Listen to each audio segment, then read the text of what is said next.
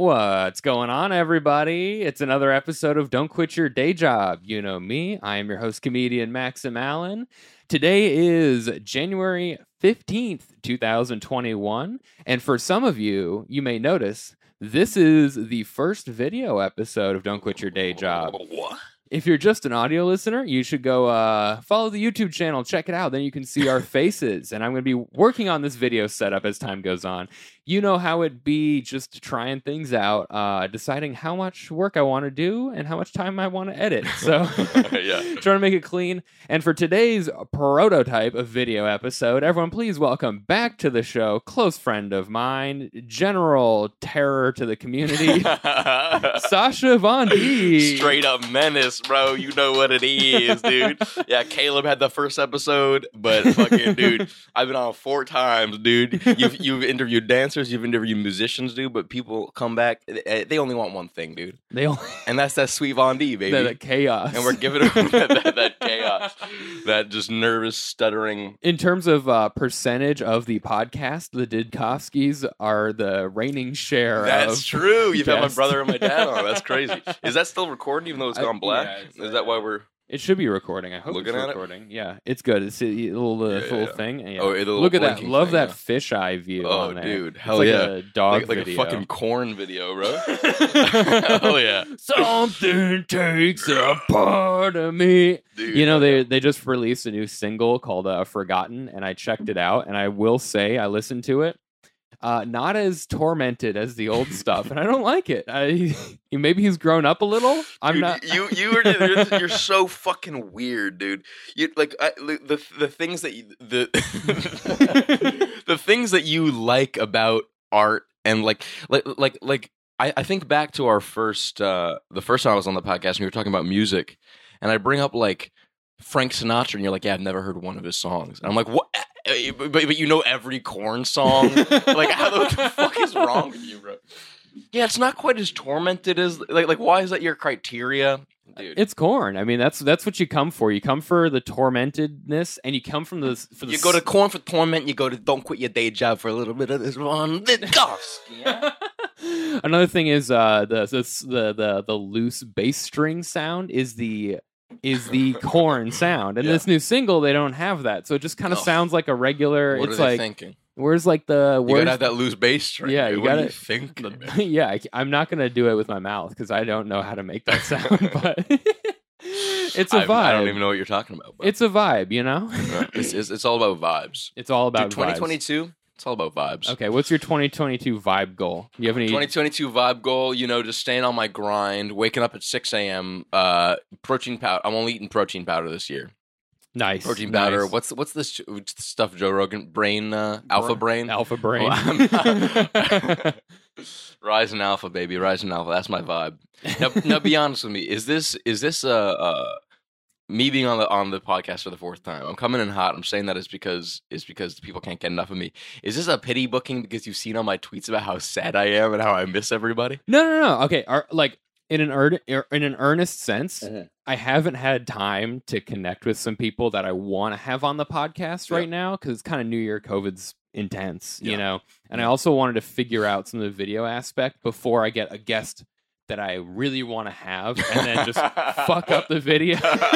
And not that I don't really want to have you, because Yeah, also. Yeah, but Last time- but I don't. You know that if this whole thing goes to shit, I still love you. Yeah. Whereas if you have, whatever, the And, lead singer from Korn.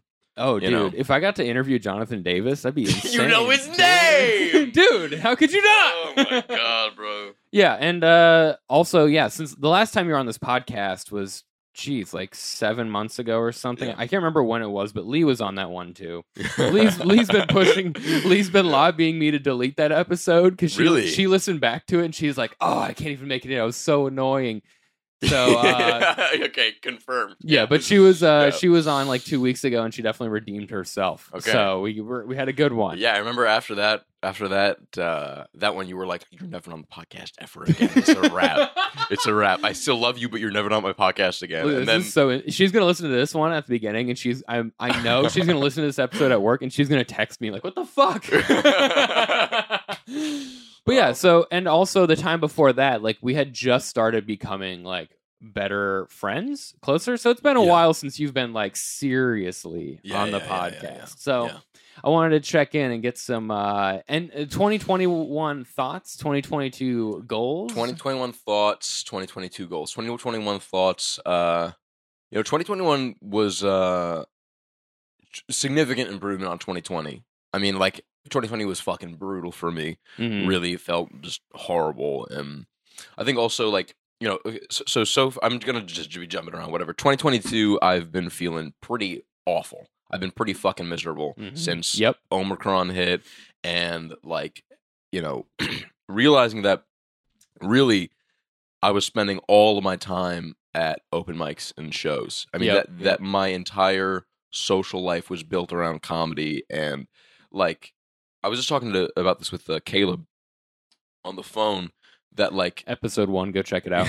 Go check it out. What you interviewed him about photography or what? Just like his clothing business and his graphic design, some of the animation he was doing, like a whole. It's definitely a probably an entertaining episode. Yeah, but I was talking with him about how like now if I want something fun to happen, if I want some social interaction, I have to like fucking generate it. I have to like go get a home test. I have to contact a friend. I have to decide what we're doing. Whereas like open mics, shows, parties, and stuff, it's like there's this feeling that there's already like a social scene that's chugging along without you. You just got to step into the stream, and then you can paratroop into it. You're not the center of the whole thing. Like it's different to just show up to a party or a show that's already going on, right, and just participate, as opposed to making a hangout with your friend, and then you're like there with them, and you're like, "This is great, isn't it?" And you know what I mean? It's like you got to text someone directly, be like, "Do you want to spend time with me?" Exactly. Yeah, it's just like the whole thing is just built around you and them, and in some ways, I mean, that's really wonderful, but in some ways, it's not. It's just not the same as like you said, just stepping into the stream, and now you're just part of a group of people, and it's just relaxed and fun, and so I've really, really missed that. I've missed feeling connected to something bigger than myself. Like I guess that's what it is. That when you're just hanging out with one friend, it's not bigger than you. It's not a community. It's not a community, right? Dude, I think this has been a rough start to a year. I mean, last year was a rough start to last year as well. Basically, if coronavirus and winter hit at the same time, a lot of people are not going to have fun. And yes, so I will say, like, as brutal and as miserable as it's been, it's easier than the first time because it's familiar, and I recognize what's happening. It's like a temporary feeling. And it's a temporary feeling, but it's all more than that. It's like an appropriate feeling. Like the first time everything hit, and God, how boring is it that we're talking about Corona? But when the first time everything hit, like it like I was just. I felt horrible all the time, and I didn't really understand what was going on with me. I didn't realize, like, oh, this is appropriate. Like, this is how you're supposed to feel when you're not allowed to see anybody and you're inside all the time. Like, I was trying to explain this to my therapist yesterday. Like, I had this moment on, I guess it would have been Thursday, where I was in my room and I went to go to the kitchen to get some water. And halfway between my room and the kitchen, I realized that I left my glass in my bedroom. So I turned around to go get my glass. And just something about like the act of like turning, like having to turn back and get my glass, like just fucking, I just got so fucking depressed. Like something about like the banality of that like that's the drama of my day is that I forgot a glass in my room. You know what I mean? I can't quite put it into words, but something about that was just like the fucking boredom of that like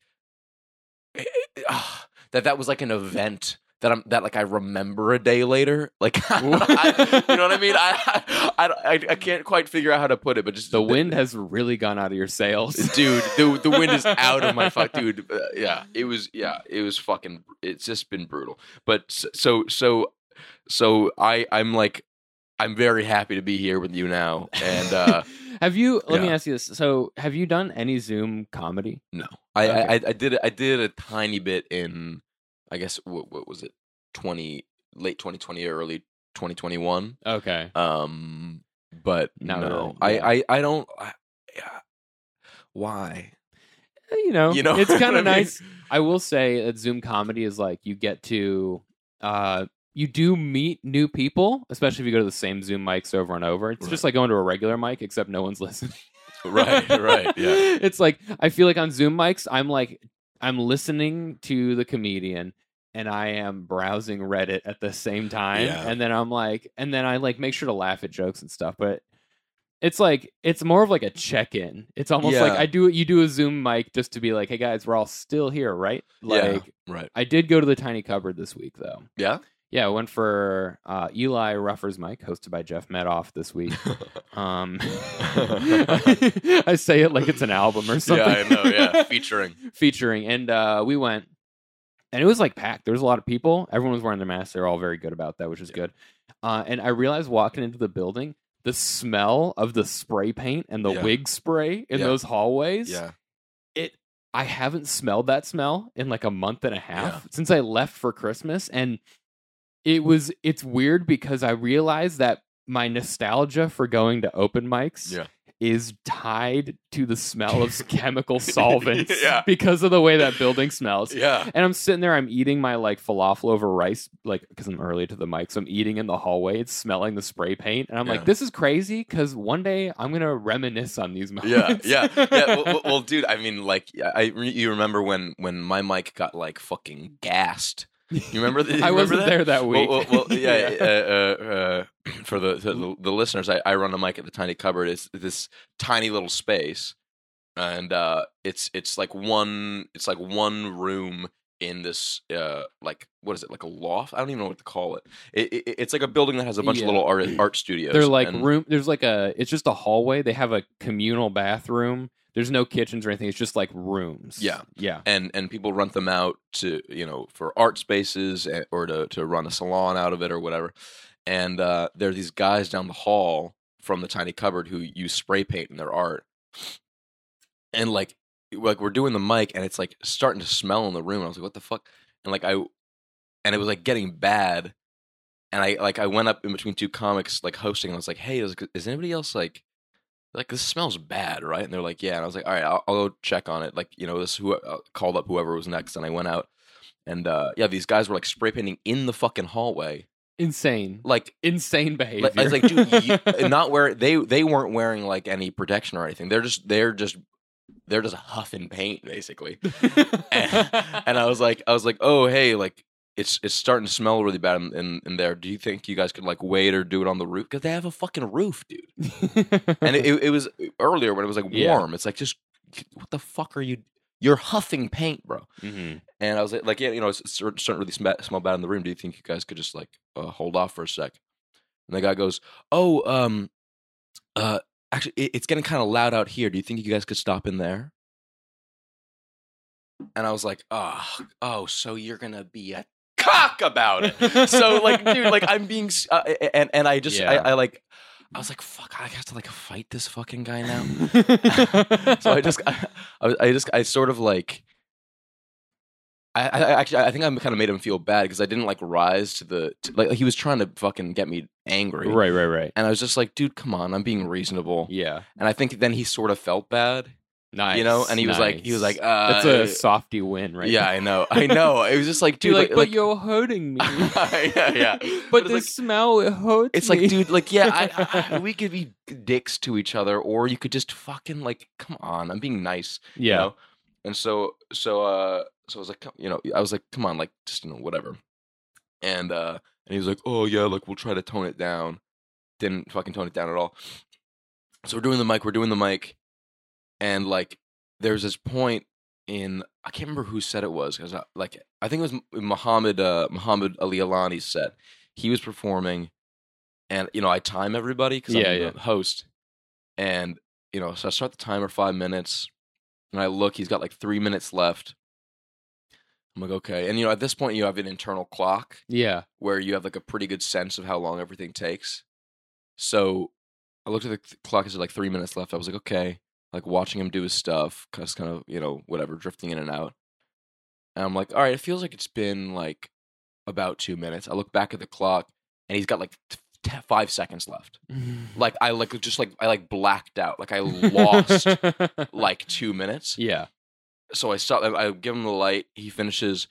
I walk up to I walk up to the stage, and like as I'm walking, I realize that I'm dizzy as fuck. And I was like, whoa. I got on the mic, and I was like, hey, is anybody else like really lightheaded right now? And a few people were like, yeah. But there was like half the people were like, no, we feel fine. And I was like, okay, but there's enough people who feel lightheaded that we should stop huffing paint. Like, I'm sorry, like we're just going to stop the mic. So like, said thanks everybody, whatever, wrapped it up. Then everybody stood up to get their coats, and everybody at the same time was like, oh. Like because everybody had been sitting down, they didn't realize that they'd been getting like high. So we all felt that we all had like these crazy like migraines, and we all went to the all night skate and got like seltzers, and we're just like sitting outside. We like asked them to turn the music down. We were like, fuck, like we had just been like inhaling fucking paint.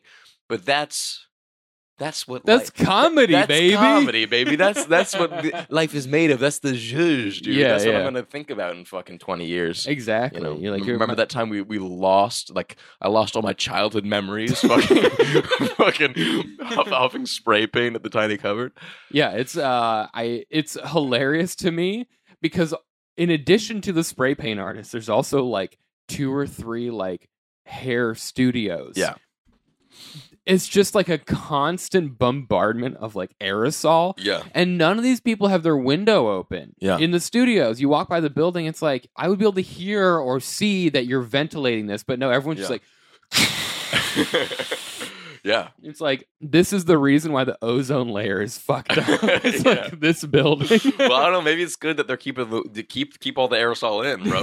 Fucking we breathe it in. Our bodies process it. It doesn't have to go into the fucking ozone layer. Oh, that's actually how comedians are going to be paid in the future for converting CO2, converting aerosol into CO2. Yeah, dude. Oh my god, no, yeah, but yeah, I was funny because I was just there huffing aerosol and just being like, it felt like first day of school vibes. And I remember Pickles is just freaking out there. He's okay. Yeah, but like he's really freaking out. Should we check on him? I think he's bothering the other cat. He's just all wild up right now. He's good. But yeah, now it's a video podcast. I don't cut it. Now you're just watching me yell at my cat. But yeah, like last year, the beginning of 2020 is when the Tiny Cupboard finally opened their church. And I remember the first open mic back, it was just like 12 or 13 people, and I came, and it was just like so dark and cold, and everyone had their masks on because COVID once again spiked for the holidays. Yeah. And I was like, I'm so excited though. Yeah. It's like this is my only glimmer of hope in this dark, dark world right now. That's the thing is like of course, like I really miss doing comedy and like performing for people and stuff. But sorry, I'm burping so much. On camera too. On camera, dude. Ugh, brutal. I got a rule. It's like if you got a burp, give me a little nudge under the table. Stop it all. So we can fucking throw up. But really, what I miss. I mean, I already said it, but you just miss the social, just the community, and like. I think I said this to you on the phone the other day. Like I even miss like people I don't like. Like I miss seeing people whose like comedy I dislike and people who like start drama and shit. I miss like the children. It's the best. Like because it's like something to work on. It's like stimulating and like ugh. It's so, even the people you don't like, what's great is leaving an open mic with your friends and being like, that guy, right? That guy. Yeah, dude, fuck. It's like so much fun. I don't know. And one of the best, I told you this, I think one of the best hangs. Let's name names. No, I think one of the best hangs of my comedy career thus far. All right, kid. Holy shit.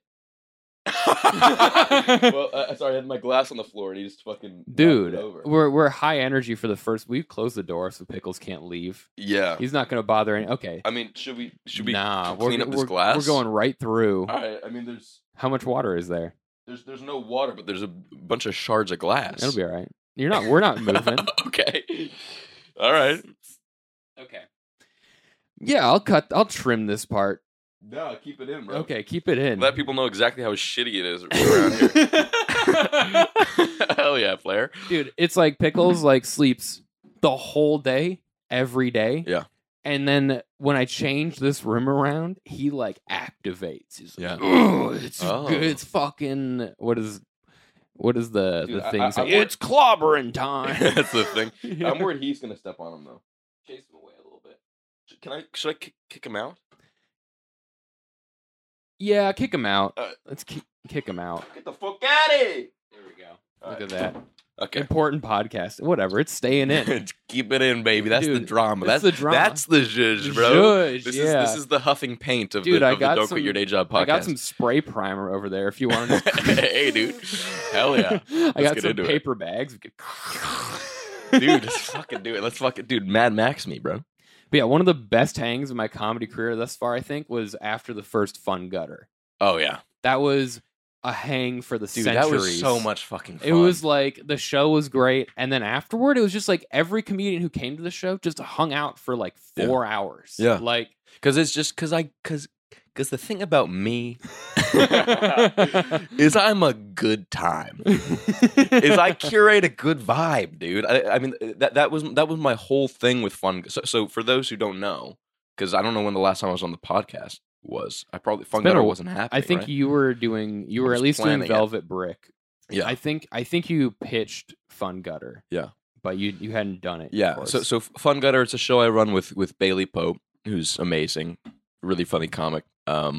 And she and I like discovered a obviously we're both comics, and so we knew we had that in common, that we had similar tastes and sort of like freaks, sort of like just like weird comics who just do weird, Maria Bamford and whatever. I don't have to list a bunch of people, but so we knew we had like comedy tastes in common, and Mhm. and we knew we kind of like wanted to work together on something, but we didn't know what. And then I realized that we also both loved punk music and hardcore and metal and shit, because Right. she was a huge self-professed fuck up in high school, just a dirty street kid in LA, running around and dyeing her hair and going huge to Liberty Spikes. yeah, yes, yeah. Just moshing and shit. And punk was a big part of my like cultural and social like awakening as I became a man. And like the two things that I missed the most in the pandemic were moshing and laughing with my friends. And so it occurred to me that we could do like a show like in like the Borscht Belt in the 1920s, where they would have like a fucking what's it called, like a house band. Yeah.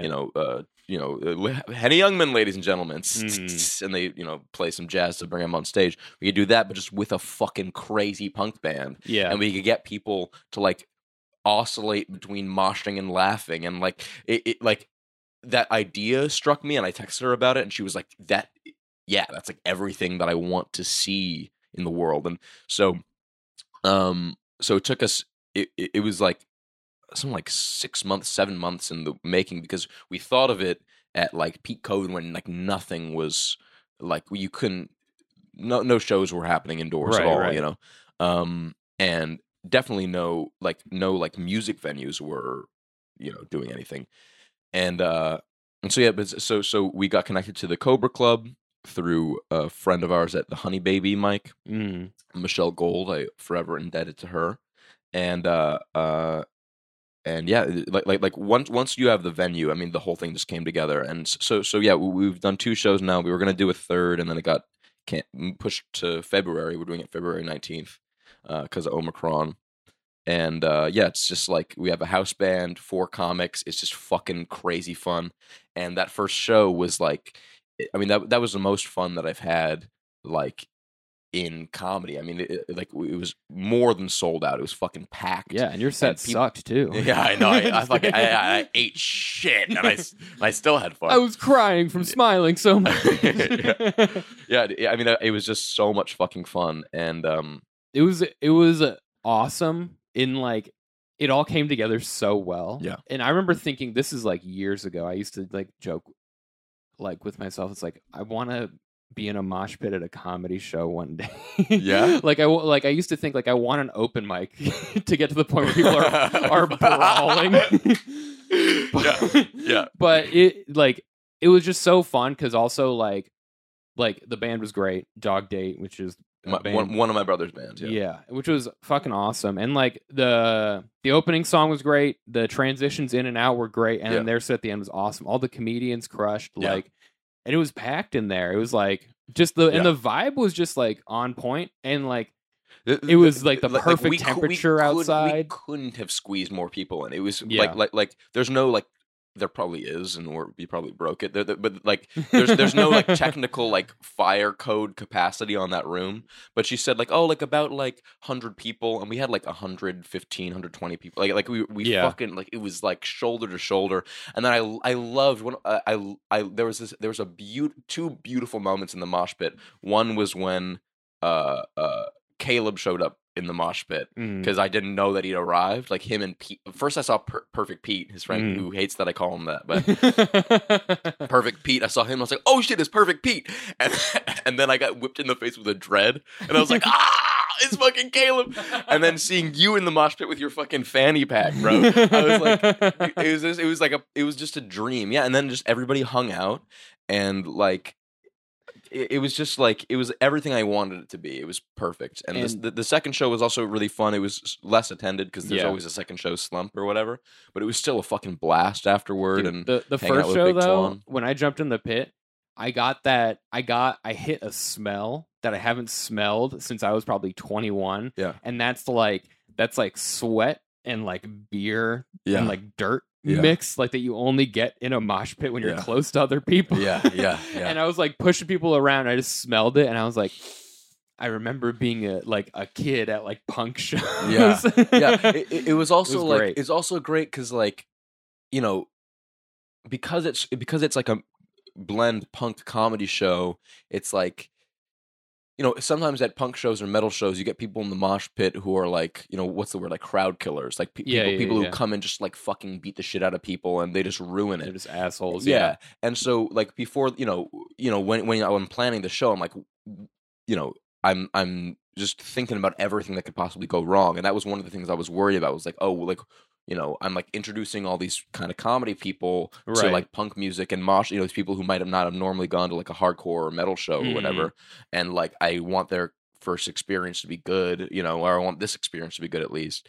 But like, because of the mix of people who are there, it's like everybody kind of just instinctively understands how this works, you know? Yeah. And everybody like people just like moshed in like and like I'm gonna get shit for this probably, but I feel like people like moshed in like the right way. No, like, you know what I mean? It was wrong. It was wrong because the thing is, if you've never moshed before, you don't understand the crucial component of a mosh pit, and that is counterclockwise motion. Okay? Because when you have just people just like ramming each other in the middle, it just that's when you start knocking heads together and shit, and people get their bell rung because you all just go. I don't know. But I thought I felt like people were whatever. It was good for me. There was just like pushing. It was just there was pushing. No, what I'm saying, like, it was fun. My God, dude, fucking like it was technical about exactly how to mosh. I'm saying that it was fun. It wasn't like, you know. It was just fun, loving, and exciting, and people. There wasn't any moment where anyone in the crowd was like, "Oh no!" Like, right. It was contained, and people were. It was just fun because I mean I've been to so many shows where it's like someone in the pit is going too nuts, and you're like, and they're making it about them. Yeah, I'm like, and their fucking issues, and it's like, dude, go start a fight club, bro. Yeah, like why? Why are you go to therapy? Start a fight club. Why are you like? this isn't about you. This is about, again, it's like a community thing. It's like this is Right, about right. us and like enjoying each other and enjoying this community, like making something together. And like, I don't know. Yeah. Brutal. Dude. The band choices were great too. Yeah. It was good. Both of them so far were Dog awesome. Date, Fat Heaven was amazing.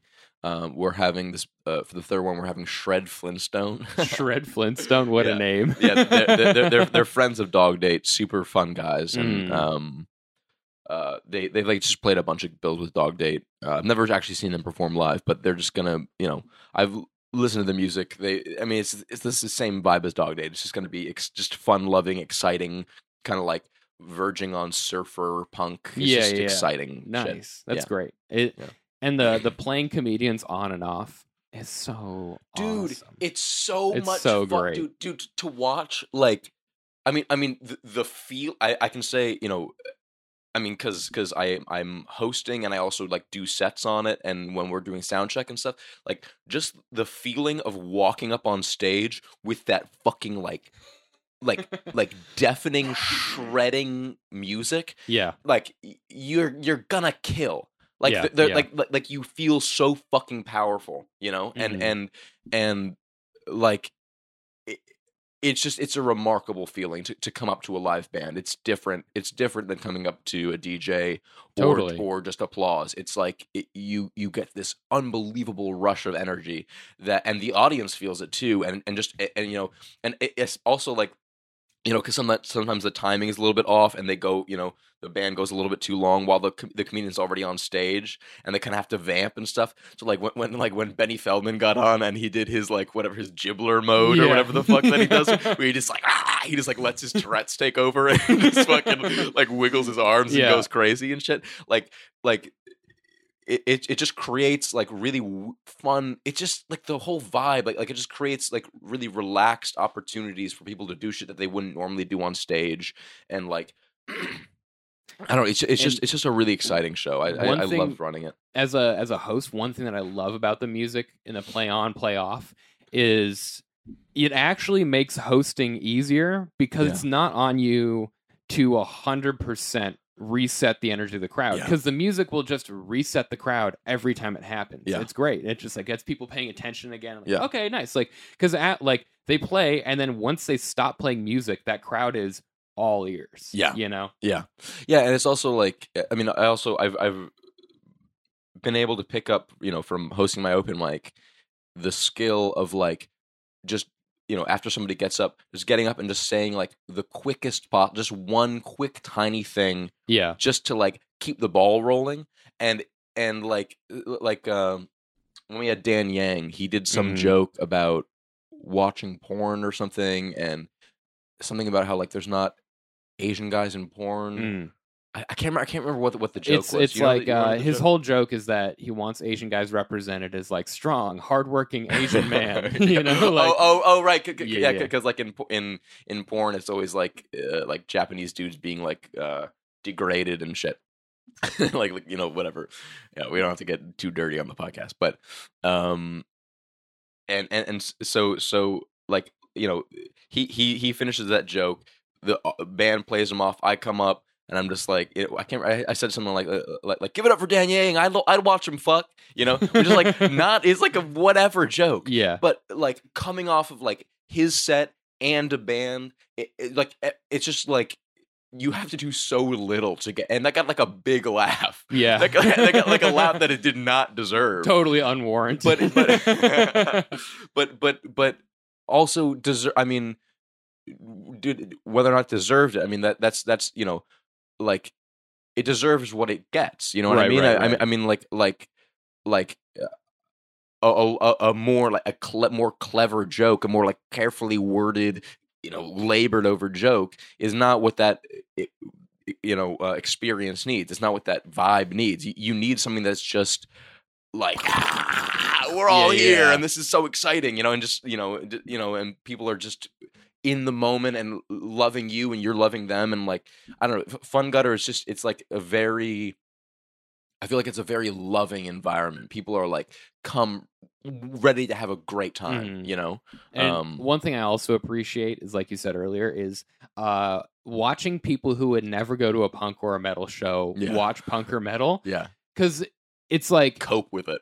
Some of it's like cope, but a lot of it is, I think there's like a moment where normal people forced into that situation realize that they can appreciate something that they never thought they would be able to. You know, especially like the two bands you had, you know, like it's just like groovy. Like it's like people thinking like, oh, metal and punk is just angry and screaming or whatever, but it's like, no, there's a lot of it that's just like really cool riffs and good energy in the music, and people are like, oh, okay, I can get with this, you know? I think I probably talked about it on the first podcast that I was on, but like that formative, I was just talking about this with Big Twan last night. Big Twan and I were supposed to hang out last night. Antoine Nisralla, brilliant comic. He's on the next Fun Gutter. He was on this podcast too. Oh, he was. That's right. Yeah. He talked about improv, right?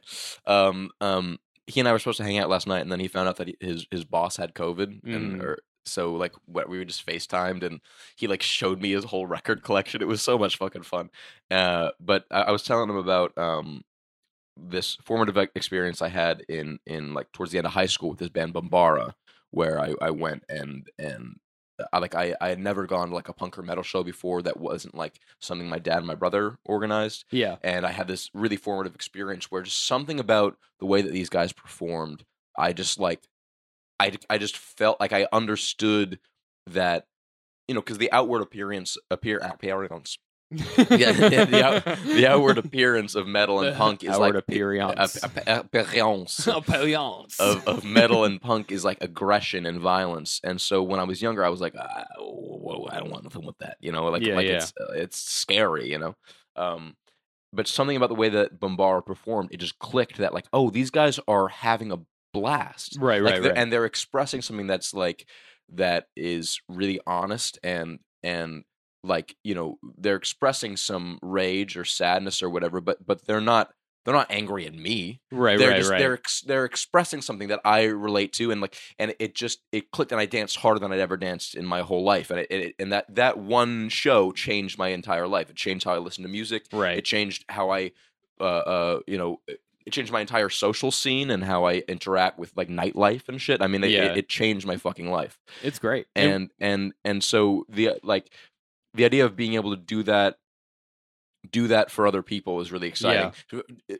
In both directions, to be able to expose comedy people to punk and have them understand like, oh, this isn't about like upsetting me. Right. Like, this is about like dancing. You know what I mean? I mean that's what it is for me a lot of the time. I mean, like punk is so much of punk is the live show and dancing and feeling. I mean, like the experience of moshing for me. I mean, you're talking about counterclockwise motion, but I'm talking about fucking like just like being pressed up against other people and banging against other people and feeling their energy and like the togetherness of that.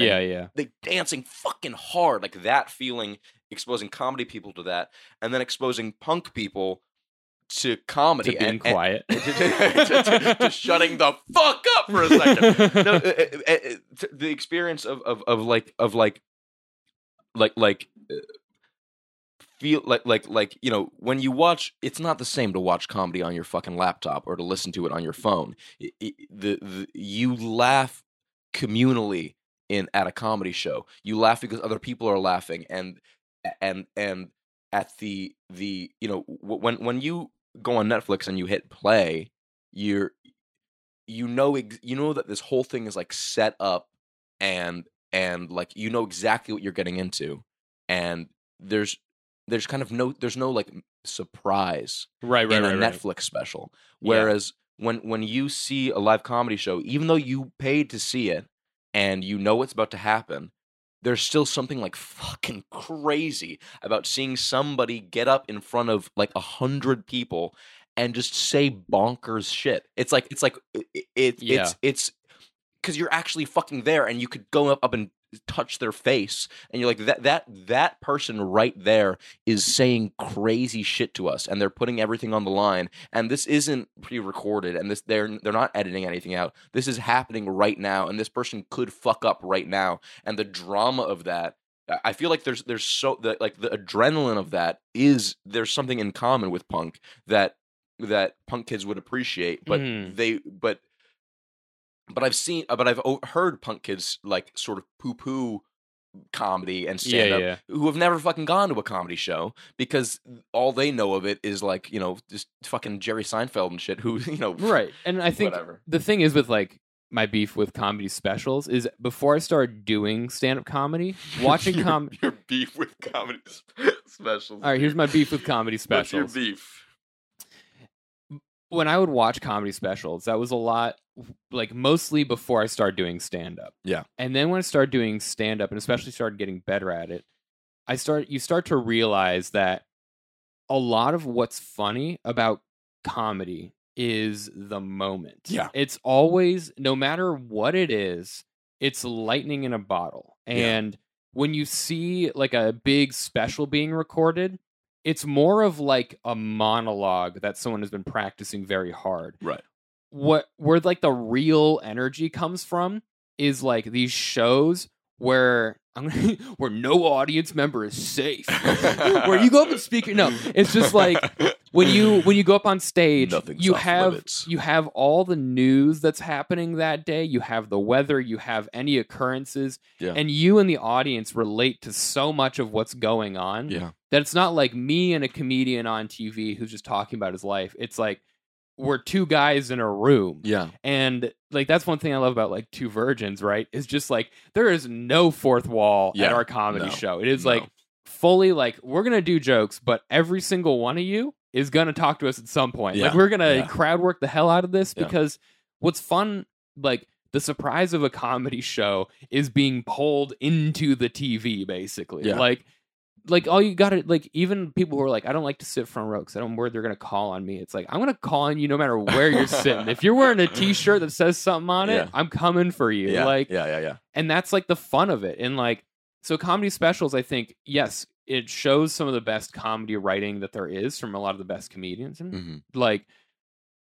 But the real fun is gone because you're not there. You're not sitting in a terrible chair or like drinking and sitting next to other people. Like, and especially when you're like at a show and a comedian comes up and starts doing really badly. Yeah. And you can feel the audience members tensing up. And then the next comedian comes up and just murders. Yeah. And it's like, that transition, no one did anything explicitly, but there's the roller coaster that you're on of the energy, you know? It's like Netflix special. It's like, you're not going to see the guy who bombed. No, they're going to cut all that. Yeah. But like bombing makes part of the fun. Like there's contrast in like any live comedy show. It's like, oh, this comedian did really well as an open. Oh, the second one, not so great, but it was all right. The third one, whoa, really back up, like back and forth. And then you have like, you know, the things that only happen within the scope of a comedy show, which is like, oh, we have a comedian goes up, they talk about something. The next comedian goes up, riffs on that thing. And then it creates a chain reaction that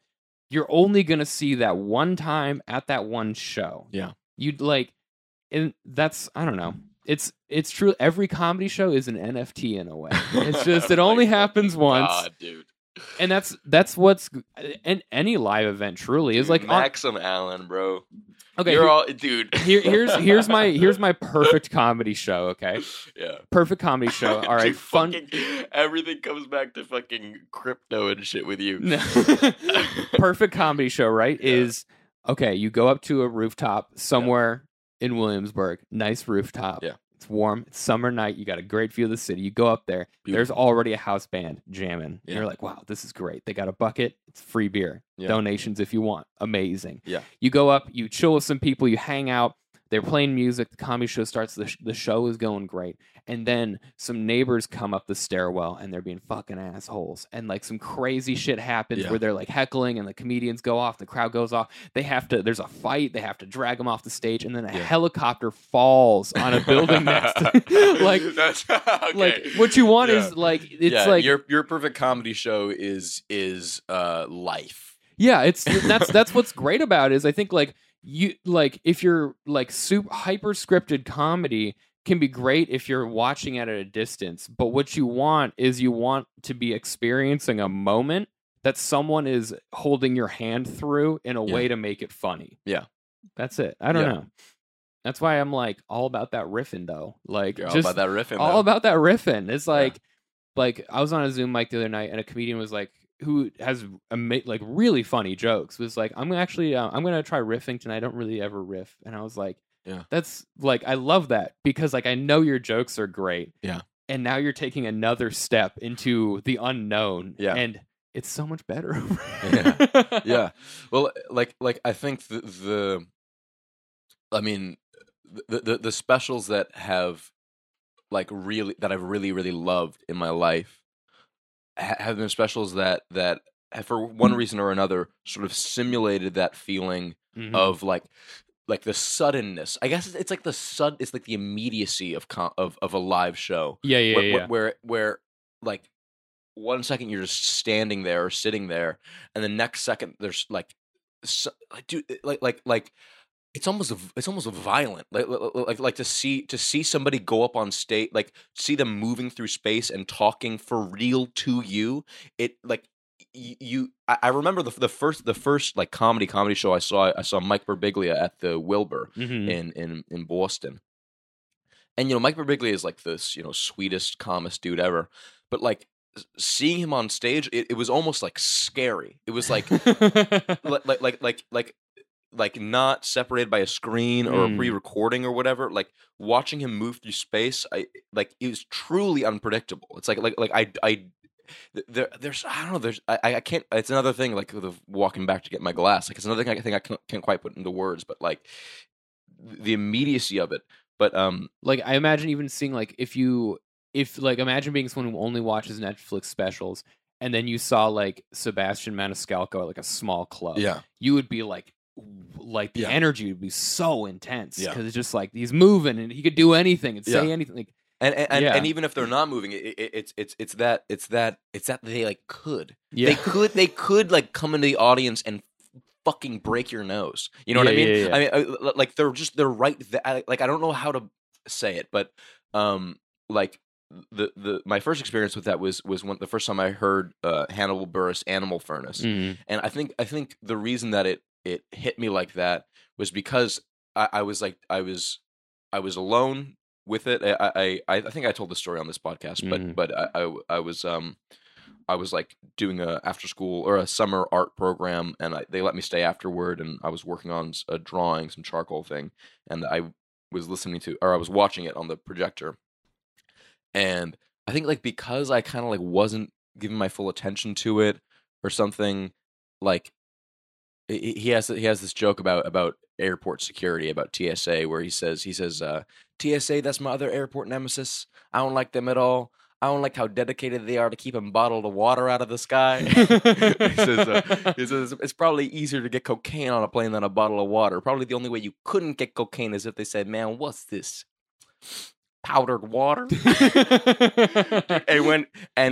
When he hit the in powdered water, dude, I had to pause it. I had to like drop my pencil. I was doubled over, like crying, laughing, because it like something about that, like I wasn't ready for it, and it caught me off guard. And then I was really with him for the rest of the special, and like I stopped drawing and I was just focused on that, and it really felt like I was there, So like, but if I wasn't in that state, it probably wouldn't have hit me in that way. Right. But like a special that I think does that more intentionally is Maria Bamford's most recent special, "Weakness is the Brand." Okay.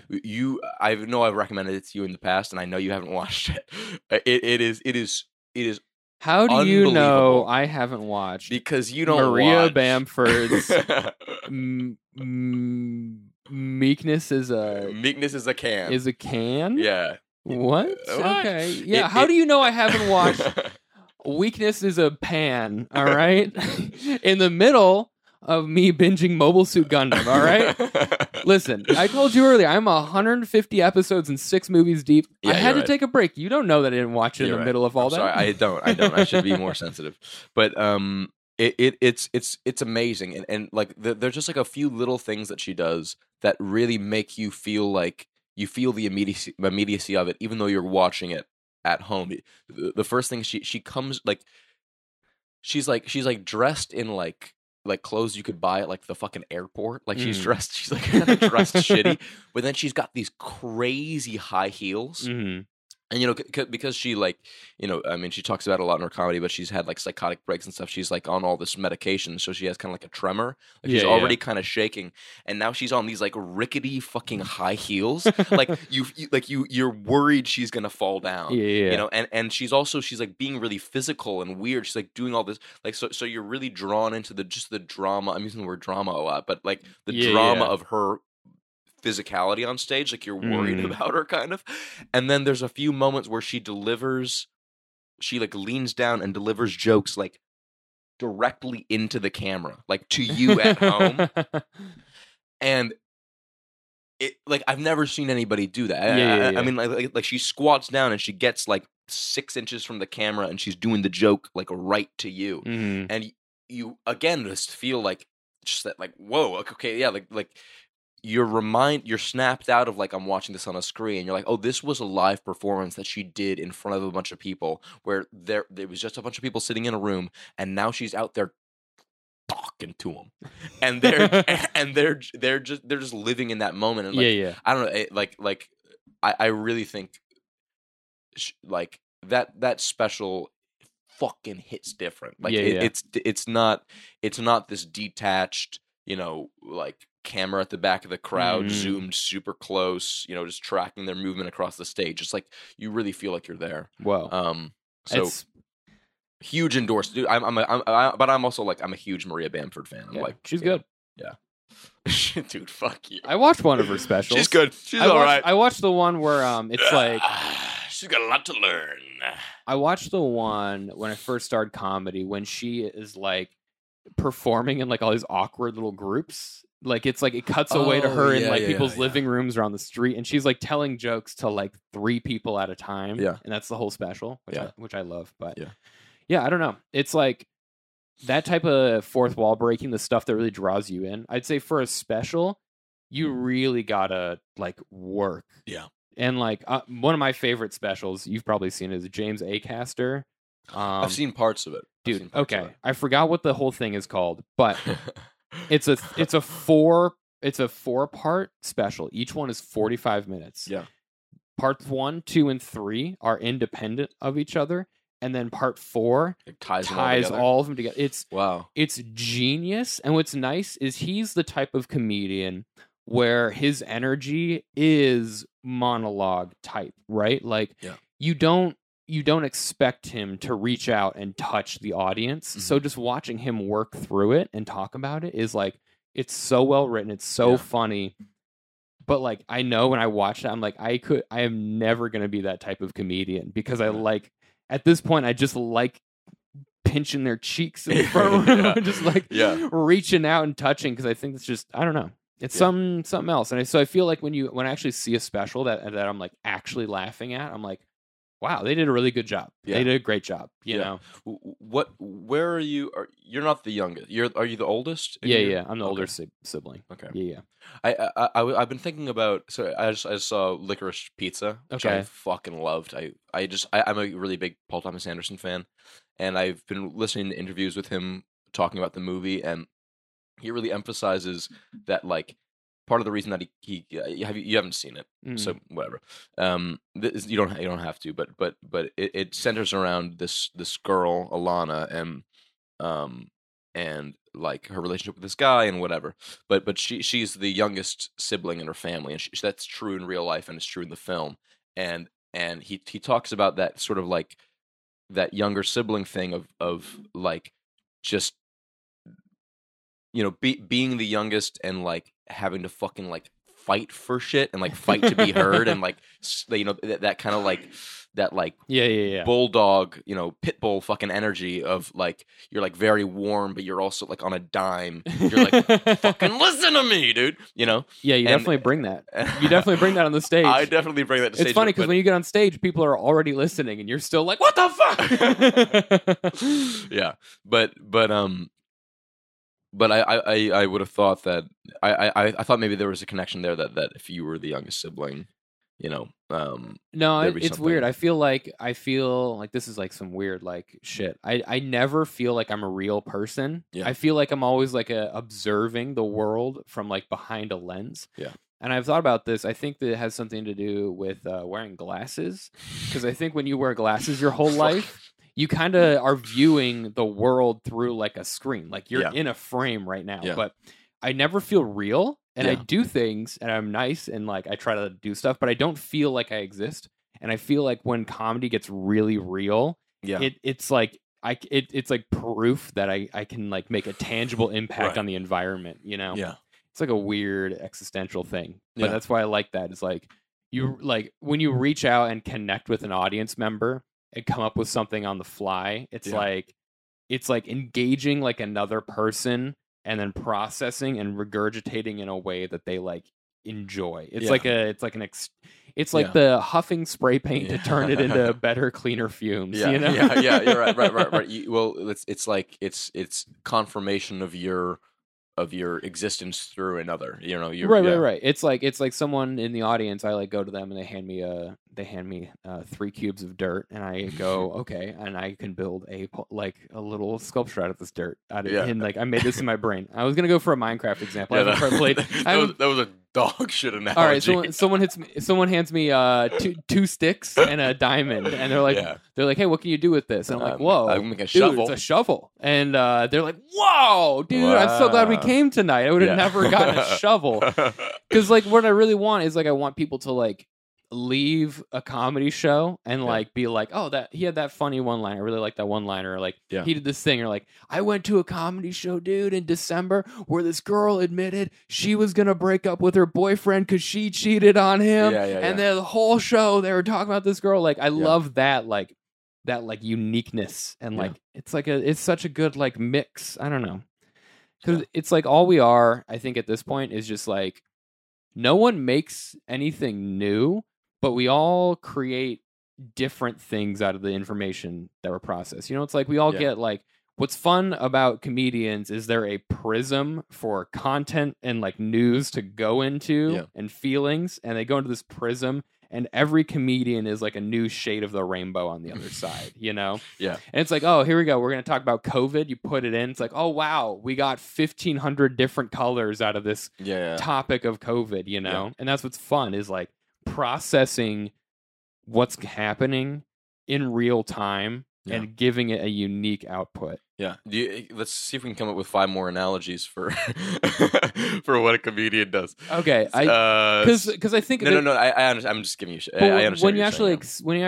when you're sitting down and writing, what I don't like about it is I have to look within me and be like, what do I think is worth saying? Yeah. And that can be challenging unless I think of something funny just randomly out and about. Yeah. But in the moment when you talk to an audience member or like comment on something that's happening in the moment, Yeah. you don't have to decide, is this worth saying? You just say, is this funny or is this not? Right, and just right. ride that wave. Yeah. You know? Yeah. I don't know. Yeah. I get less I think about my insecurities about my comedic voice less, like almost never when I'm actually performing and when I'm riffing, but I Yeah. do think about it when I try to just sit and write jokes. Right. Yeah, but I mean, for because I've told you like my writing process is I try to mimic that feeling in myself of like surprise and riffing where Right. where I have a mic stand in my bedroom and I just put a microphone in it and I stand and I wait nobody's home and then I stand there and I have like maybe a little nugget of an idea and I just talk out loud until I start laughing. Mm-hmm. And then and if that moment doesn't come, then I know that this isn't worth saying. I mean the barometer is pretty simple. It's just like, is this making me laugh right now? So I don't know. I mean I know that you write things out more meticulously, but I kind of type up like 2 sentences in my phone. Yeah. And then I just work it out on stage. I just Yeah. say it. I just commit to a bit until I get some type of laugh or be Yeah. like, oh, this is like totally puttering out. Yeah. But yeah, just like, I don't know. It's easier for me to find things funny in a passing moment than it Right. is for me to like really reflect on something. Yeah. It's, I don't know. But that's what I mean. I think the the process of just like actually talking out loud and talking until you start laughing, it um it gets you into a place where you're not. It's less reflective. I mean when I said it, like in the few instances where I've sat down and just tried like, all right, be funny and just start writing a fucking joke. I'm dog shit at this. I'm like the worst fucking comic in the like. Why would I ever think this is like that anybody should ever fucking listen to me? You know. Mhm. But when you stumble upon that moment of excitement, or when I stumble upon that moment of excitement in myself, I there's no reflection. There's no like, oh, is that funny? It's like, no, I just laughed at Yeah, myself. okay. You know, Yeah, yeah. I mean, you're discovering that moment, and then you can soldier ahead with the tweaking and the writing and the meticulous word choice and stuff on this foundation Mhm. of like, I know for a fact that this is funny to me, Right, you right. know, instead of like, having like a kernel of an idea and being like, is that funny? And turning it over in your head and trying to, just like talking until you find the funny, and then writing from that place. Right, And, right. I that's really also helped me. I also applaud people who can write and have a funny joke that also has a point. Yeah. And I think Yeah. that's one of the things that's hard. Like when I think about stand up in this time, when I was watching a ton of comedy, was like 2015 through like 2017. Yeah. And around that era, it became like a lot of comedy. I'm going to use this word because I don't have a better concise way to describe it, but it felt like woke comedy, right? Mm-hmm. A lot of stand-up specials coming out were about different perspectives and unique perspectives and like social issues and stuff. And I think watching that, like a lot of that, and then starting comedy being like, oh, I don't actually have anything to say. Right. And then I realized after a while, it's like, oh no, I'm just a silly boy. That's it. That's all I have to do is just make people laugh. Like it doesn't have to have an objective, but the people who can actually have an objective or a voice in their comedy that's like, oh, here's a joke about this to make you think differently about this. Yeah. And it is funny. I'm like, holy shit. How did you do that? Yeah. Imagine having anything worthwhile to say. Can you? Yeah. I don't know. It's I've felt a small portion of that. I'm very proud of that the chunk about suicide that I did at the last Fun Gutter, and it like the way I start it is I dude, I get up, I say this time last year I was struggling with suicidal thoughts. Let me get a boring and and like it just immediately breaks the tension. And it kind of gives me permission to go to like a very dark place, but people feel safe in it because they see that I'm comfortable with it. And I think we actually talked about this in one of your early episodes. It's just like I think we talked about it in the podcast with Leland. Yeah, comedians go up there and sometimes will have not processed what they're going through at all, and then they start talking, and it just leaves you feeling like, what? Yeah, like worried about them or worried about yourself. And I mean that was why I started writing that joke about suicide, was because I felt like it would be good to have like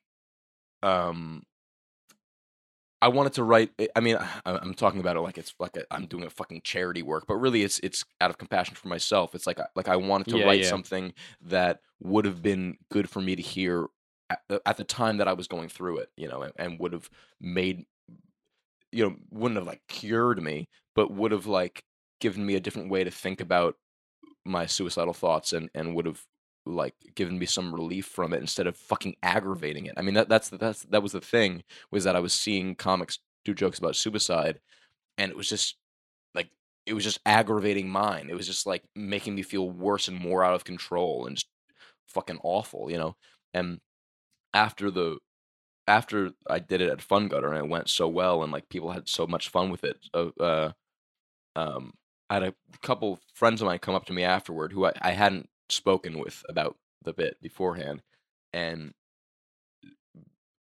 basically say like basically that like a lot of the times when you see comics do jokes about suicide, it just feels like therapy and really anxiety producing and shitty, but you just seem so comfortable with it, and it also, like I yeah, whatever. I feel like now I feel like I'm fucking tooting my own horn or whatever, but that's like the bit I'm probably most proud of. Right. That I've It definitely does that. I think it's a good bit in that it's a great bit that it cuts through tension, which is great. It's like there's like a lot of like ramp up moments that you cut down very well. Yeah. And like it's very grounded. It's like you break the tension and no one is worried about you. Yeah. No one's worried about me, but I think also like my goal with it is to like make people worry a little less about themselves. Like I feel like if I had heard somebody do that bit when I was really going through it, it would have. Your cat's fucking meowing so loud. Pickles, fuck off. That's why I got to leave the door open because he's like, they're having fun in there without me. I know. You know what? Let's talk about suicide. I should put a collar on him with a lapel mic. Hell yeah! Get him on the show. I've been thinking about because I haven't fucking been on stage in like a month, but I've been thinking about doing a bit about how we need to be more patient with our cats, and like when like a cat is meowing at the door, and then you open it for them, and then they don't walk through right away, and you're like, what the fuck? But it's like, think about if you couldn't open doors, you'd be a lot more careful about what rooms you stepped into. You know what I mean? That's like, good. You'd be you're trapped in the fucking living room, and you're like, fuck, it fucking sucks in here. Let me in. And then they finally open the door, and you're like, actually kind of sucks in there too. I don't really want to go in there if the door's going to be locked behind me. That's a good point. That's a really good joke, I think. That's a good premise. Thanks. Did you know there's an actual word for it? Thanks. There's a word. Really? It's called barrier anxiety. Really? A lot of times with dogs and cats and pets, it's not that they want to go outside. It's just that they don't like that they don't like that there's something stopping them. Yeah. And so it's like, what I'm trying to teach my cat is you can't always get what you want, but if you try sometimes, you might find you get what you need. And it's the type of thing where it's like if he's still got a third of a cup of food and he's crying for more food, I just leave him in the room because he will eventually finish his cup of food. Yeah. He's crying at the door. I don't fucking hear him right now. You know why? Because they didn't open the door for him. And it's like he's got to grow up. And I don't know if that's a little harsh for this is some real like you're on the conservative side when it comes to cats. You're turning into like a little. Dude, it's like, listen, it's like all right. Yeah. Pull yourself up by your bootstraps, head ass. Reagan had by ass. Your puss in bootstraps. Oh my fucking god, dude! You did it, dude. You did it. Podcasts are done, dude. Comedy is over. Comedy's over. You did it. But it's like most times. Puss in bootstraps. But yeah, most of the times I record what was the fucking show. thing. I have that bit about how like penguins should be able to fly. They just aren't trying hard enough. Oh, they're like lazy because you ever seen a blue jay? Yeah. But you said something about I was like talking shit about penguins and how they just aren't trying hard enough, and I said they pull themselves up by there, and then you said like flipper straps or something. I don't know. That sounds like me. That's your like niche of comedy is finishing like is like coming up with puns for like alt-right phrases. Coming up with like distortions of that is definitely that's the Venn diagram between you and David Dobbins is like making fun of like conservative politics circa 2003. It was like making fun of like fucking George Bush and the Iraq War. David with his Bush era like satire is so funny because it's so dated at this point. It's so dated, and that's like part of it is. I mean, like a small portion of it is that he is the actual joke that he's making about Bush or whatever, but the majority of it is me laughing at like having the fucking balls to do a joke that like would have been like a 6 out of 10 tops in 2003, and he's doing and he's doing it in 2021. It's just so much what always fun. gets me is the him doing a character for his whole set. Yeah. He does talking like this. Yeah, doing like weird Southern shit. WMDs. Where were the Where they at? Where they at? Oh my god, it's just it's funny because at comedy shows now there are audience members who are so young they don't remember George Bush being president. Yeah. And that's Yeah. Yeah. So conservative take on Cats. Conservative take on Cats. Listen, I normally do this podcast and he just sleeps right there on the bed. He just takes a nap, he's fine.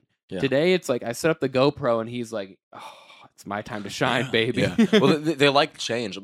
Our cat fucking loves. I mean, if my brother comes over because he's living away now. Living away. He's moved out. Moved 30-minute train ride away. Yeah. Just like that addition, just having like one more person in the house, my cat freaks. He just starts running around. He gets really, it's just because it's just like, because that's another, like, talking about barrier anxiety. It's like their whole life is barrier anxiety. They're in a fucking prison. It's a really nice prison where they're get pet and food and shit. But like the 4 walls are their entire world, and then you introduce a fucking GoPro, dude.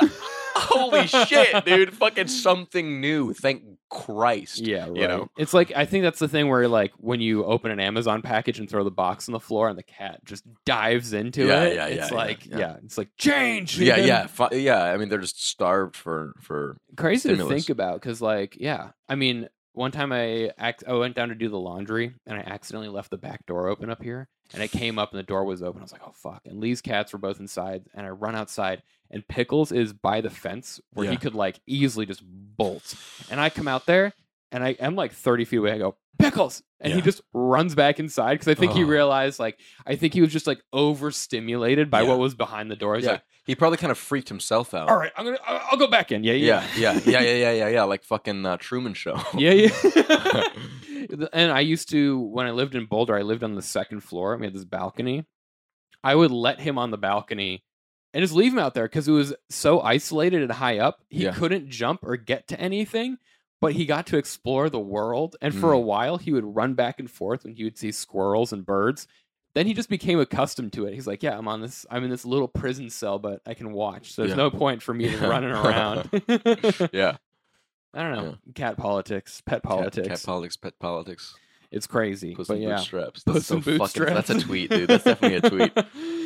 These cats. Cats need to pull themselves up by their puss in bootstraps. Dude, fucking tweet that right now, dude. All right. Yeah, I'll do it. Tweet it live on the podcast, bro. Yeah. Ooh, lots of notifications. Ooh, we got text messages. Oh, okay. Lee was like, "What's going on?" I was like, "We're just starting the podcast," and she was like, "What took so long?" We're just talking crazy shit about talking about cats. Cats need to pull themselves up by their puss in bootstraps. No. Wait, is it puss in boots? Yeah, I always thought it was puss and boots. Puss in boots.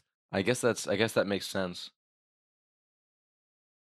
All right, it's done. It's tweeted. It's done. It's tweeted. Dude, this is I'm so glad that we caught the moment that you went viral. Dude, if that's my first viral tweet, I will lose my mind. Dude, like, that would be so fucking sick, dude. Dude. All right, it'd be so cool. I'll like, you know what? I'm like and retweet it right now, bro. You know what? No, forget it. All right. We'll get it after, but because your phone's over there. But that's honestly, true. you know, attached. I did at the unplugged mic yesterday. I did the joke that you told me to tweet. That I was like, I don't know. And the one about your cock. My 2022 resolution is to start calling my pecker my hog. Dude, it's so funny, it's so funny, and it's so but it's funnier in your voice because it's so out of character. It's so out of character, but also like Dude, dude, there's just something so crazy about hearing the word pecker come out of your mouth. It's so weird to look at your face and watch you say pecker. Dude, it's so fucking so weird. gross. And I told this at this mic, and nobody laughed. And I was Really? like, "That's fair." And I was like, No, it's not, dude. And Fuck I go, them. and then I was like, honestly, yeah, this is the only time in my life I've said the word pecker. Yeah. And it's like I feel like dudes who say pecker are the same guys who call boobs knockers. Yeah. And I think both those groups of guys need to be put to death. Yeah. Like, Yeah, I mean, I've never met either. I've never met yeah. anybody who calls boobs knockers unless it's a joke, you know? yeah, it's good. It's good. We don't frequent truck stop porn shops. Yeah. But yeah, so that was a really funny joke that Dude, I think that's so funny. I'm gonna keep doing it. I'm gonna do it on stage. I think if I do it live in person, it's gonna crush. Yeah. You know, I'm gonna ask an audience member what their resolution is, and then I'm gonna tell them That's mine. perfect. The Yeah. exchange. Yeah. What's your? Oh, I want to work out more. Oh, okay, word. Mine is to start calling my pecker my hog. Dude. Oh, my my resolution God. to eat a piece of fruit every day. Yeah, that's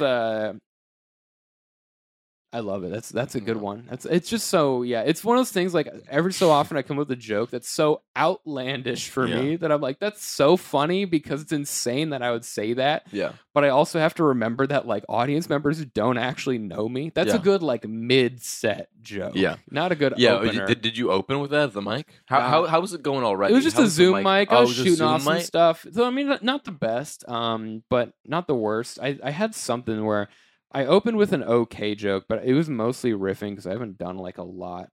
Oh yeah, it was about how I love urban planning and pedestrian TikTok. Yeah. And there's a guy who I don't know. I gotta say, dude, I don't know what the fuck that means. It's just people whose whole accounts is just like analyzing how we could make our cities more walkable in America and like problems with like sidewalks and shit. Yeah. And there's one account that is good and they do this a lot, but they do it in the wrong way. And that's why I love him, is because this guy's whole account is he goes live on Instagram and he's just walking through some godforsaken strip mall intersection in the suburbs and it's like, not even a push to walk button. Like, it's like, dude, like you're barking at the wrong tree. Like, you don't have to walk here. Like, you can get on a bike. You can talk about pedestrian issues by taking pictures, putting them in a video, doing it from the comfort of your home. You don't have to walk through some 5-mile long interchange. Yeah. But yeah, so I did that, and then I was like, anyway, I'm gonna start calling my pecker my hog. No one liked it. Yeah. So what are you gonna do? it's comedy. Comedy. Do you have any 2022 resolutions for real though? Not really. I mean, just kind of like focusing in on Fun Gutter and really like getting that repping as hard as I can, and you know, which was like really disappointing that like, you know, our first show of the year had to be postponed. That really sucked. It's all good. I think almost every show is starting in February. So. Yeah, I'm you know, I'm not like, oh, you know, boo-hoo, I have like a unique problem, but it's just like, it was just a bummer because, you know, I felt like we were kind of building steam. And the first show back is going to be fucking nuts. I mean, you know, people are going to want to blow off steam, and I think Shred Flintstone has good pull and stuff, but February 19th come through. 2022. Yeah, in case you're watching. I mean, you know, I'm just kind of like, you know, just I feel like I'm kind of on the right track, honestly. Like there's not big changes that I want to make. I'm already, you know, I've started bouldering more. Like, I'm working out more. Mm-hmm. I'm like, I don't know. I don't know. The thing about like the resolutions is just like, if there's something that I want to change in my life, I kind of just like the year flipping over doesn't really give me the impetus. Like it doesn't push me to do it. Right. It comes. It's internal, and so like you know, like, you should do a vision board. You should do a vision board with us. Chance. We're gonna do vision boards soon. Jesus. But like you know, I've been waking up at like, you know, I've just been like depressed as fuck, so I've been waking up at like noon every day. And the other yeah, I know, it's brutal. I fucking hate it. But I finally realized I was, you know, was doing that. And the other day I was in the shower and I was like, all right, I'm miserable right now. I can't see I can't do comedy. I can't do all the shit that I love to do. Barring that, like, how can I immediately make my life better? And I was like, oh, I can just start waking up at like 9. I can just start going to bed earlier and waking up earlier. And so I've just started doing that. I've just started just setting my alarm earlier and just insisting on it. It's so nice. And like, I don't know. It doesn't really make sense for like why. I mean, I know it's not the point. I know it's not, but like I don't want to like save up my life changes for when it's with the ball's dropping, and then I'm like, oh, should I need to make a change? It's like, no, I want to improve. I want to feel good now. Yeah, no, I feel that. I think for me, what it is like once you have Christmas, because usually there's like this big holiday fanfare. Yeah, there's like a serotonin dump on December 26th, right? Yeah. Where it's like, all right, all the magic I've been saving up for like a whole month, 2 months is gone. Yeah. Now it's like a good time to assess how I can improve my life now. And I think one of the things like this year is like coming back from the holidays, like we reorganized our living room, our bathroom, our kitchen, and just like it looks so nice. Yeah. And it's like just that little step is like, okay, this is like the right step to a new year because then we get a fresh start. But also it's like when you look at like any year that passes, right? Like when I would look through shit that happened in 2021, I was like, January 2021 is like 100 years ago in my brain, like. Well, I mentioned it for a second on the phone the other day, but I wanted to. You're just talking about rearranging your house and stuff, and how much of a change that made, and like, and I was telling you like, the other day I was just like I woke up. Again, whatever, like 11 or noon or something. And I was just brutally depressed. I was home alone, and I just bought myself "Sound of Silver" by LCD Sound System on vinyl, and I put that on. I was like trying to like cheer myself up or like get myself going or something. Yeah. And it just like wasn't doing anything, and I was just sitting there, and I was like just like staring at the wall. We have this big white wall over our TV. I was just staring at that and just like miserable. And I think it's something about like a switching between being consumptive to being productive or something. Yeah. Like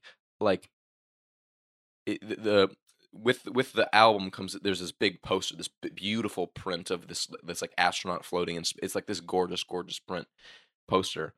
And I was staring at the white wall, and it occurred to me like, okay, like I'm home alone for who knows how many hours. I can just put this poster up and look at that instead of the white wall. And I put it up, and that energized me. It turned my fucking day around. Yeah, and just having that on the wall and just changing my environment, like complete flip. Like I was fucking miserable, and I was like, I'll never feel good again. And then I put a poster on the wall, and there's just something beautiful to look at that.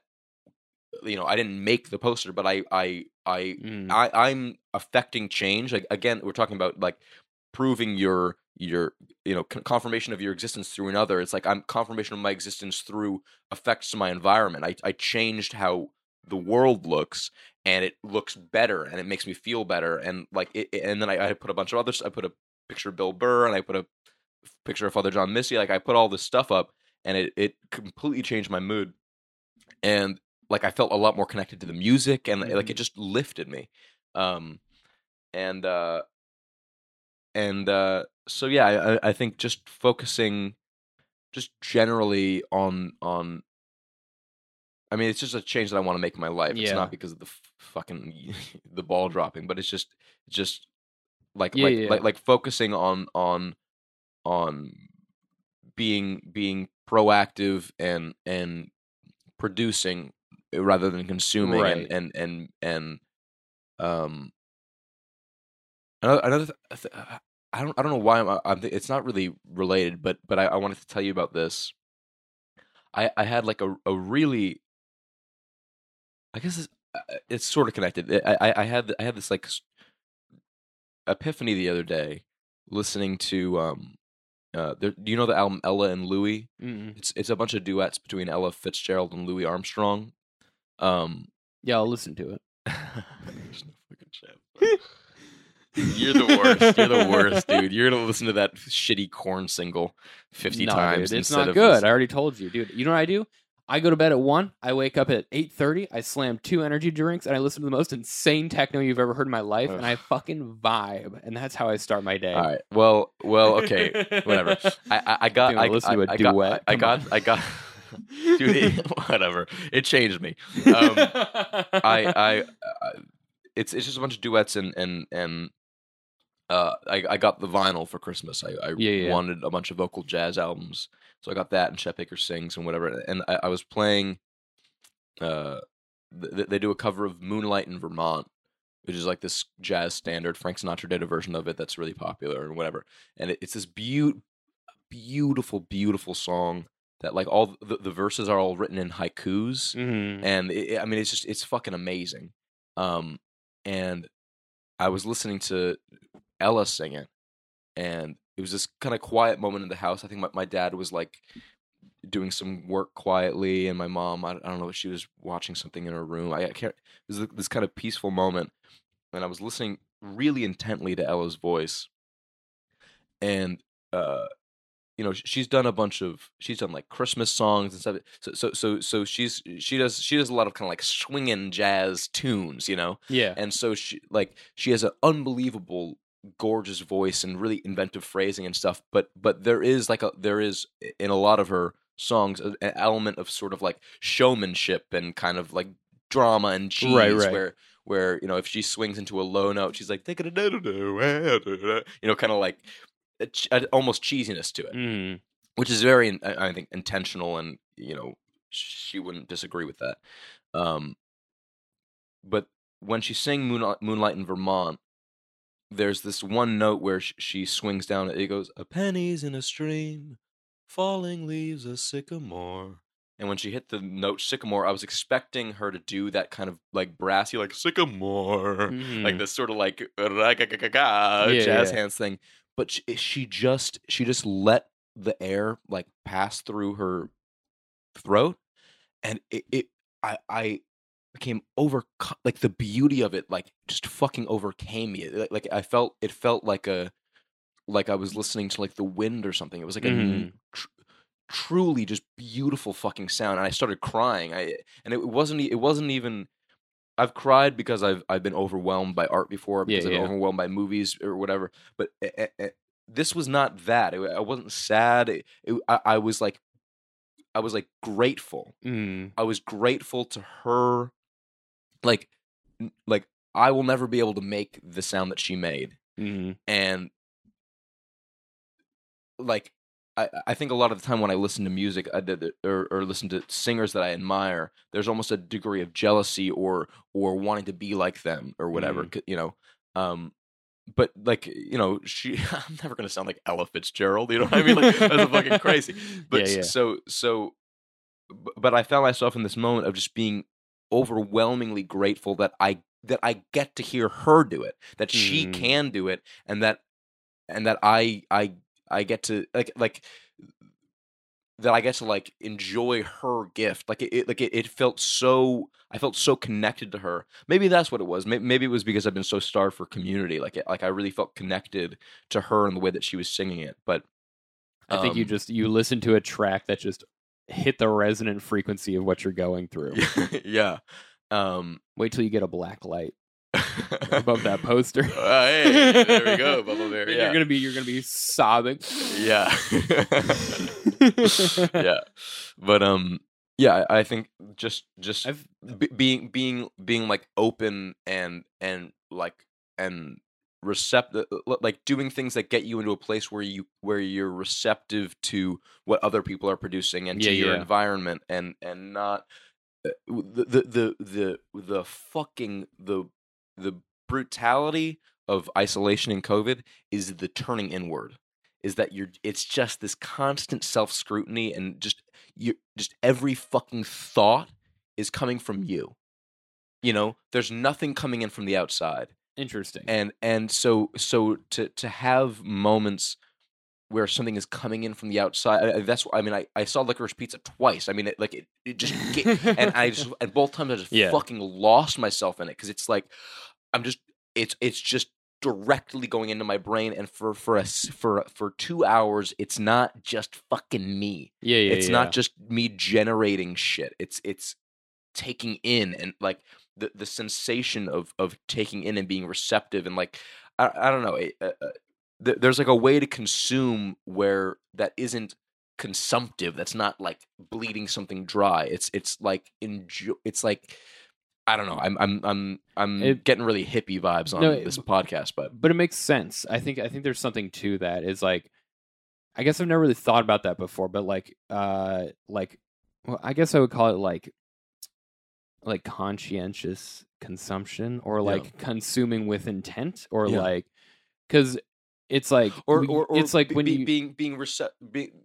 here's what it is, and it's really true of Paul Thomas Anderson's movies, and it's what I love so much about them is being receptive to what they're saying. Like I think when a lot of the time when even when you watch stand up, when you watch a movie, when you listen to a song, when you listen to a podcast, when you're taking something in, we're drawn to things that like we already agree with, or that feel like extensions of ourselves. Yeah, I mean, like, or that they're articulating something that we've already felt or already thought. And what I love about Paul Thomas Anderson's movies, and what I loved about that moment in the Ella Fitzgerald song, or Moonlight in Vermont, her version of it, was that I'm receptive to what they're putting out. I'm not enjoying it because it's confirming something that I already believe or feel or think. Right. It's like Ella is making conscious choices to sing this song in this way and present it in this way and hand this to me. And instead of like, trying to wrangle it into like, oh, could I sing that? Or like, oh, no, I'm just taking it in as she intended it. And what I love about Paul Thomas Anderson's movies is that he focuses on these characters who are like really fucked up and horrible, and who make all the wrong choices, and who do really horrible things to each other, and don't redeem themselves. They don't get better by the end of the movie. They're just fucked up, and that's just who they are. And I think a lot of people respond negatively to that because they want to see a movie where they connect with the main character. The main character is a hero who's a good person, who makes mistakes that they would make, and then recognizes those mistakes and improves on them. But he says like, no, but that's not true. Like there's people. I mean, everybody is. There's people who are just fucked up and make the same mistakes over and over and over again.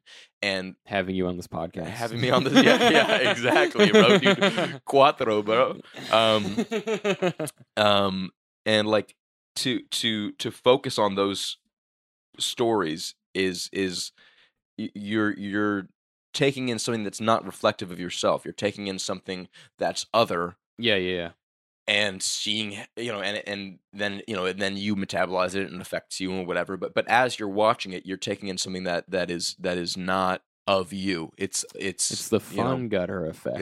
It's the fun gutter effect. How do you mean? Because you're there, the people are there consuming one of the two mediums they're not familiar with. Wow. It's not of them. Wow, that's full circle. Full circle, dude. Full circle. I feel like how much time have we done? Is that a dude? This is an hour and 32 minutes. That's right on the dot. Full circle. We fucking nailed it, dude. Yeah, no, it's great. It's a good feeling when you get to do that. Yeah, I think there's something about not just like seeking out the things you know, and seeking out even just stumbling across new things you wouldn't normally listen to or consume, and being affected by those. It's great. Yeah, I would really like if you listen to Moonlight in Vermont, but I know, I might. Whatever. I'll send it to you in 4 months. You'll say it's all right. It's all right.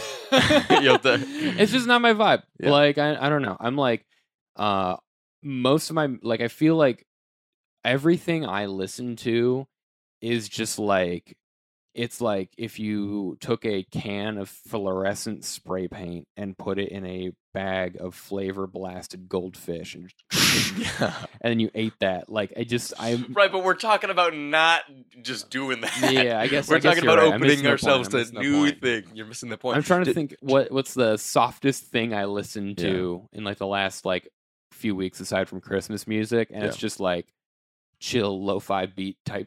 Yeah. Like that's well, I guess if you find your, because like I find myself suddenly I'm like in a really receptive space where I can just like, no matter what I listen to, like I can just tap into it and I relate to it, even if it's not something I would normally listen to. If you find yourself in a place where you're open to, I mean, the same as we're coming full circle again. Like when I discovered Hannibal Buress Animal Furnace, that was like I was in an especially receptive space. I wasn't. That was a unique mindset that, maybe if you watched that special, it probably wouldn't hit you in the same way, unless you were in a similar, like it caught me at the fucking perfect moment in the same way that Moonlight in Vermont did, in the same way that Licorice Pizza does, and like these, there will be blood. Yeah, dude, excellent. Yeah. There's no wrong time to watch There Will Be Blood. Well, dude, I mean, like, and I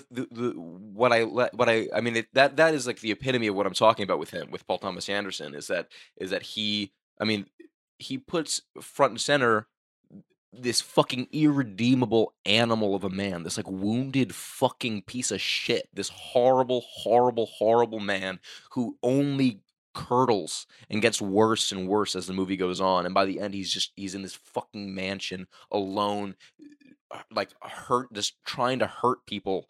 Like that's his entire life is trying to fucking hurt people, Yeah. And like, but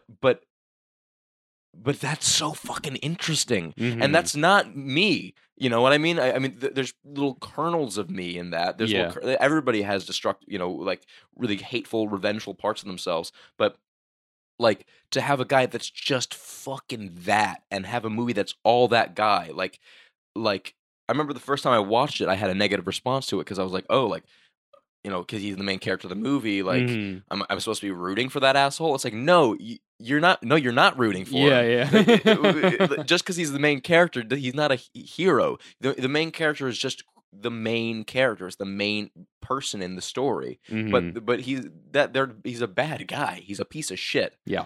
And it's interesting to make a movie about a piece of shit. It is interesting. And I think it's more interesting than making something that just confirms that that you're not a piece of shit, and you're a decent person. Flip side, mistakes. We've been watching season 1 of Ted Lasso. Have you watched Ted Lasso? I've seen a few episodes. I liked it. Have you seen The Good Place?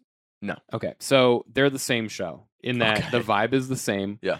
Because it's almost refreshing how wholesome these shows are. Yeah. Because you go into an episode and you're like, you're just kind of expecting a normal episode, but like people, like the whole theme of the show is that people can like forgive each other and grow, and you just watch it, you just feel so good. And it's so funny because even though it's like kind of corny and kind of a little bit too much sentiment in like an episode, it's almost refreshing because all the media I consume is so bleak. Yeah, right. Like I'm like, even just like dude, I fucking lifelong fan of anything with giant fucking robots in it, okay? Yeah. Battletech, Gundam, everything. Yeah. And all these storylines, like you don't make 20-meter tall robots to recycle trash. You make them to kill people, right? Yeah. And that's like, it's like so much like, wow, these crazy storylines. I love the dynamics and like what it says about humanity and the human condition. But it's like, geez, can I just watch something where a soccer coach makes someone feel good about themselves? Right. Yeah. Well, but I also feel like, I mean, like using Ted Lasso and There Will Be Blood on like the two extreme ends of the spectrum. At the end of season 2, Ted Lasso kills a guy with a bowling ball. Bashes his brains. I feel like this is a wild fucking statement, but like they're made by people who like they agree. Like Ted Lasso and There Will Be Blood agree. Like they're saying similar things, but one is just focusing on like the absolute fucking depths of like how horrible we can be to each other. And I was just talking about this with my friend, I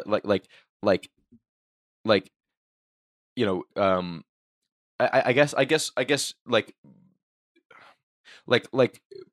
There Will Be Blood, like Paul Thomas Anderson allows you to look at like real deep like genealogical hurt of like at the end of There Will Be Blood, where he's like is over and over and over again calling his adopted son a bastard and this shit, and like just trying to make him feel bad about like what he is, and that like no matter like the the truth of life is that we are what we make ourselves, and whatever, and where we come from doesn't matter, but there is still that like deep fucking like ancient in your stomach, in your blood hurt of like, I came from nothing, I came from fucking dog shit, and so I must be dog shit. Like that like deep fucking like it's just in you hurt like is there. Yeah. It's there, and it's not just not there because you're not looking at it. You know what I mean? And so to like look so deeply at that allows you in a way to see how fucking ridiculous it is, and then see the truth that I mean, like There Will Be Blood is presenting a guy who thinks that the truth is that you're nothing because you're a bastard, and Ted Lasso is showing a guy who says, you're something because you made something of yourself.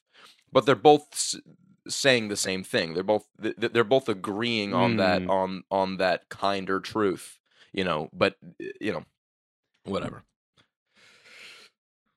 It would be funny to watch There Will Be Blood, and then they got the same mustache. They got the same mustache. Jason Sudeikis and Daniel Day-Lewis. You watch There Will Be Blood, and then immediately afterward, watch one episode of Ted Lasso. Yeah, be like, wow, what a broad spectrum of media we're capable of producing. saying the same thing.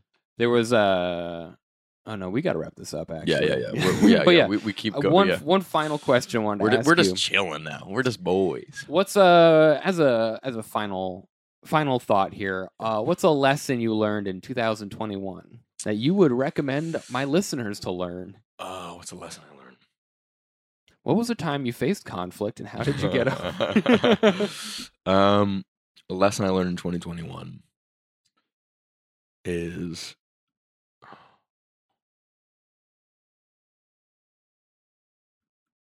I guess that's such like an interview question. Yeah, that's I mean, what's advice you have for 2022 for the listeners? Yeah, that's a better way to phrase it. I mean, I guess the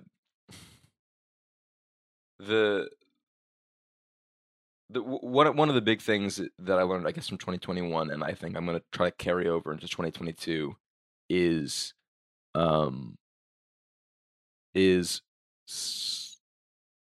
sticking up for yourself and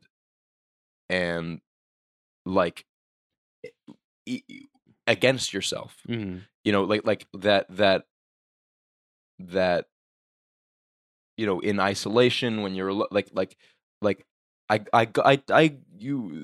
the brain leans negative, what I mean? Like you tend to go to really dark places. You tend to go to that fucking Daniel Day-Lewis place where you focus on this, genealogical nonsense of, about, your makeup and your past and, whatever. But that's not how other people fucking view you. That's not how Maxim views me. That's not how David Dobbins views me. That's not how fucking Alex Murdoch views me. Like that's not how my family views me. Like it's like once you're able to, I don't know. This is so abstract, dude. I don't know. I guess just like noticing, like lying in bed at night and noticing what do you think about as you're falling asleep. I mean, like when I'm just lying in bed, I'm thinking fucking mean shit about myself. You know what I mean? And even if it's not about myself, I mean, I focus on negative shit right before bed instead of focusing. And you can redirect your attention to things that make you feel good, and by redirecting your attention, you quiet the voice in yourself that's cruel to you, and it allows you to stick up to people who are being actually cruel to you in the real world, and and recognize that whatever's going on, whatever pain they're trying to inflict upon you has way more to do with them than it does to do with you, and let it be their problem. And you know, when somebody picks a fight with you, pick your side. You know, I guess that's what I'm saying. And don't be your own problem. Yeah, don't be your own problem. If you're picking a fight with yourself, fucking why? I don't know. That's good, though. That's like a real interview question that I don't know That's how to answer. One of the things I thought, or I learned in therapy was just like forgive yourself. If there's some part of you that's like that has that negative self-talk, Yeah. don't feel bad that you have negative self-talk. Just be like, it's fine that happens. Yeah. I just don't have to listen to it. Yeah, that's the big thing from 2021 is I pathologize myself fucking constantly. It is nonstop. Anytime I'm having any feeling, I convince myself that it's wrong, or that I have like some fucking mental illness. You know what I mean? It's true. That's okay. That's what I want to tell your listeners. That's the fucking round thing. Is that in 2020 I was feeling fucking miserable all the time, and I had no idea why. And in 2021 I feel miserable, but I know. Or in 2022 I feel miserable too. But like so far. But it's like. But I'm not beating myself up on top of feeling miserable. In 2020, I would beat myself. I would be like, "Oh, you feel miserable. What the fuck is wrong with you? Like nothing's wrong." Blah, blah, blah, blah. And 2021, I'm like, "Oh wait, no, I'm sad. I'm lonely. I'm sad. I'm not getting to do comedy. I miss my fucking friends. I miss social interaction. I can't I miss just going to a fucking bar and being around strangers. Like I miss a tremendous parts of life, and it's reasonable for me to feel sad about that, and I don't have to like come up with some complex, I don't have to make myself, I don't have to tell myself I'm dog shit because I'm having a natural reaction. That's the thing, is like recognizing when you are beating yourself up for something that's reasonable. Yeah. Give yourself a break. Give yourself a break. You don't need to beat yourself up, even though we all do it. And every single person does in some way. It's just like learn to cope with that. Yeah. That's good. And I guess the final thing is City Bike annual membership. Worth it or not? What do you think? I'm going to say no. I'm going to say buy a fucking bike. Yeah. No, I'm going to say keep City Biking. No, you know what I'm going to say? I'm going to say get a Revel, dude. Get a fucking Revel account. I Revel everywhere, bro. My parents hate it. They're like, you're going to die. Dude, reveling it's the way of the future. But yeah, thank you for coming on. If you were actually a piece of shit, I wouldn't have you back 4 times. Gang shit. I love you. I wish too. you all the best in the coming year. Wait, no, we got to do this now. Brothers. What? I don't know. Whatever. Predator. It was weird to shake your hand and look you right in the eyes and say I love you. That was a lot. Let's finish the podcast. But and process. Thanks for coming back on, listeners. Thanks for tuning in, Sasha. Where can they find you? Find me on Instagram at Sasha Vondi. SASHAVOND. Links will be in the description. And also my show Fun Gutter at Fun Gutter FUNGUTTER on Instagram. Our next show is February 19th, baby. Yep. We got Emmy Blotnick, Jordan Jensen, Antoine Nasrallah, and then somebody just dropped out, so we're replacing them. But that's a fire lineup. And Shred Flintstone is going to be the house band. Great lineup. So come check it out, guys. That's it for this week's episode. I hope this video was up to your liking. Please subscribe to the YouTube channel. Follow me on Instagram at DQYDJ_pod. And yeah, come hang out. This is going to be every single week. And the video might look different every week, but we're going to get there. We're working on it. So 70 millimeter next week. 70 millimeter next week. Yeah. All right. Well, thank you guys for tuning in, and I'll see you later. Bye.